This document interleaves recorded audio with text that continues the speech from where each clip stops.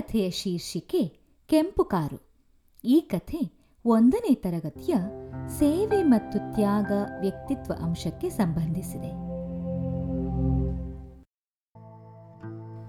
ಶಾಲೆಗೆ ಹೊರಟ ರಕ್ಷಿತ್ ನನ್ನ ಕರೆದ ಅಮ್ಮ ಪ್ರೇಮ, ರಕ್ಷಿತ್, ನೀನೀಗ ದೊಡ್ಡವನಾಗಿದ್ದಿ, ನಿನ್ನ ಆಟಿಕೆಗಳು ಹಳೇದಾಗಿವೆ ಅಲ್ವೇ ಎಂದು ಕೇಳಿದರು. ರಕ್ಷಿತ್ ಹೇಳ್ದ, ಹೌದಮ್ಮ, ನಂಗೆ ಹೊಸ ಆಟ ಸಾಮಾನು ಬೇಕು.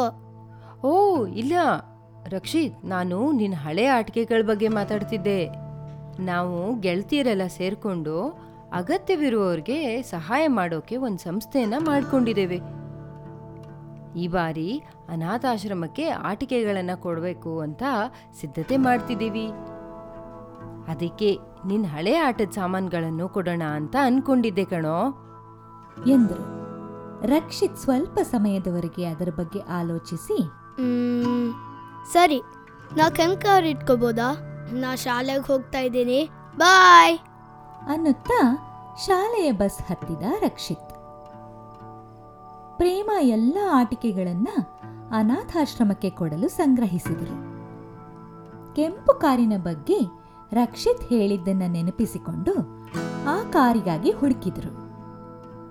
ಆದರೆ ಅಲ್ಲಿ 2 ಕೆಂಪು ಕಾರುಗಳಿದ್ವು. ಅವರು ದೊಡ್ಡ ಕಾರನ್ನ, ಬಹುಶಃ ಇದು ರಕ್ಷಿತ್ ಹೇಳುತ್ತಿದ್ದ ಕಾರಿರಬೇಕು ಎಂದು ಇಟ್ಕೊಂಡು ಉಳಿದ ಎಲ್ಲ ಆಟಿಕೆಗಳನ್ನ ಒಂದೆಡೆ ಸಂಗ್ರಹಿಸಿದರು. ಮಧ್ಯಾಹ್ನದ ಹೊತ್ತಿಗೆ ಸಂಸ್ಥೆಯ 2 ಹೆಂಗಸರು ಬಂದು ಅದನ್ನ ತಗೊಂಡು ಹೋದರು. ಶಾಲೆಯಿಂದ ಮನೆಗೆ ಬಂದ ರಕ್ಷಿತ್ ತನ್ನ ಕೋಣೆಗೆ ಹೋಗಿ ದೊಡ್ಡ ಕೆಂಪು ಕಾರನ್ನ ನೋಡಿದ.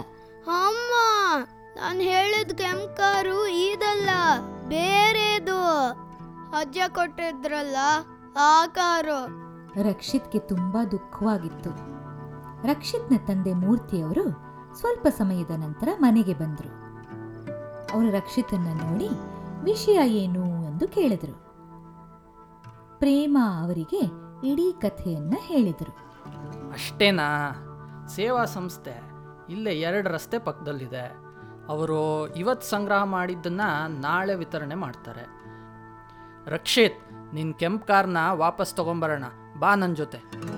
ರಕ್ಷಿತ್ ಅಪ್ಪನ ಜೊತೆ ಖುಷಿಯಿಂದ ಹೊರಟ. ಅವರು ಆ ಸಂಸ್ಥೆಗೆ ಬಂದಾಗ ಒಬ್ಬ ಮಹಿಳೆಯ ಹೊರತಾಗಿ ಯಾರೂ ಇರಲಿಲ್ಲ. ಮೂರ್ತಿಯವರು ತಮ್ಮ ಕಥೆಯನ್ನ ಮಹಿಳೆಗೆ ಹೇಳಿದರು.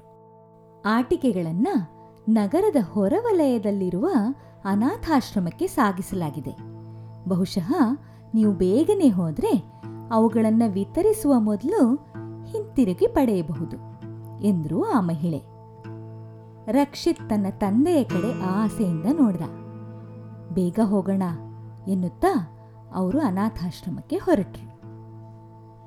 ದಾರಿಯಲ್ಲಿ ರಕ್ಷಿತ್ನ ತಂದೆ, ರಕ್ಷಿತ್, ಆ ಕಾರು ಅಜ್ಜ ಕೊಟ್ಟಿದ್ದು ಅಂತ ನಿಂಗೆ ಅದ್ರ ಮೇಲೆ ತುಂಬ ಪ್ರೀತಿ ಅಲ್ವಾ? ನಿನಗೆ ಅಜ್ಜನ ಬಗ್ಗೆ ಗೊತ್ತಾ? ಅವ್ರಿಗೆ ಅಗತ್ಯ ಇರೋರಿಗೆ ಏನಾದರೂ ಕೊಡೋದು ಅಂದರೆ ತುಂಬ ಸಂತೋಷ. ತನ್ನ ಹತ್ರ ಇರೋದನ್ನು ಇಲ್ಲದವರೊಂದಿಗೆ ಹಂಚ್ಕೊಳ್ಳೋದು ಅಂದರೆ ತುಂಬ ಇಷ್ಟ ಅವ್ರಿಗೆ.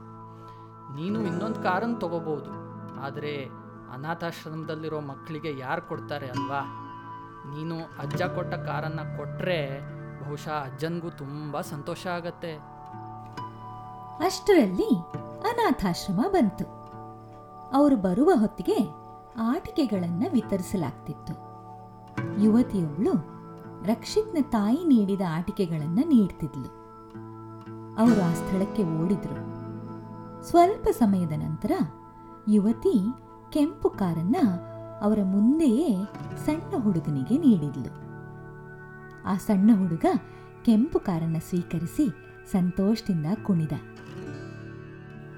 ನನ್ನ ಮೊದಲ ಕಾರು. ಅವನು ಅದನ್ನ ತನ್ನ ಸ್ನೇಹಿತರಿಗೆ ತೋರಿಸಿದ. ನನ್ನ ಸುಂದರವಾದ ಕೆಂಪು ಕಾರನ್ನ ನೋಡಿ. ಅವನ ಮುಖದಲ್ಲಿ ಸಂತೋಷ ಕುಣಿತಿತ್ತು. ಮೂರ್ತಿಯವರಿಗೆ ಏನ್ ಮಾಡಬೇಕೆಂದು ತಿಳಿಲಿಲ್ಲ. ಅವರು ರಕ್ಷಿತನ್ನ ನೋಡಿ, ಚಿಂತಿಸ್ಬೇಡಪ್ಪ, ನಾನು ಅದನ್ನು ನಿನಗಾಗಿ ತಂದುಕೊಡ್ತೀನಿ ಎನ್ನುತ್ತಾ ಹುಡುಗನ ಕಡೆಗೆ ಹೊರಟರು.